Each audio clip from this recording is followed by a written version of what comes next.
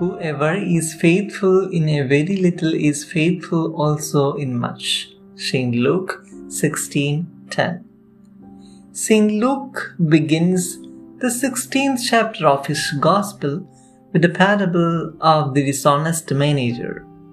The text given for our reflection today, St. Luke's Gospel chapter 16 verses 10 to 13, is a continuation of the same parable. God has given us many gifts, possibilities, talents, time, wealth, health, and so on. Now the question is, how much honest we are to ourselves and to the Lord.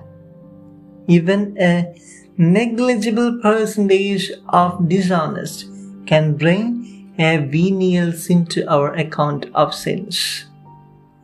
Never allow to happen then, for venial sins are more dangerous than the mortal sins. The heap of the venial sins can hide us so far away from the heaven, and it can make heaven as an impossible reality for us. But if we will, it will not happen so. In this Advent season, let us join together and pray together for the grace to overcome venial sins and to be holy always, in every thought and in every deeds. Always be honest to the provider of everything. Come, praise the Lord together. Amen.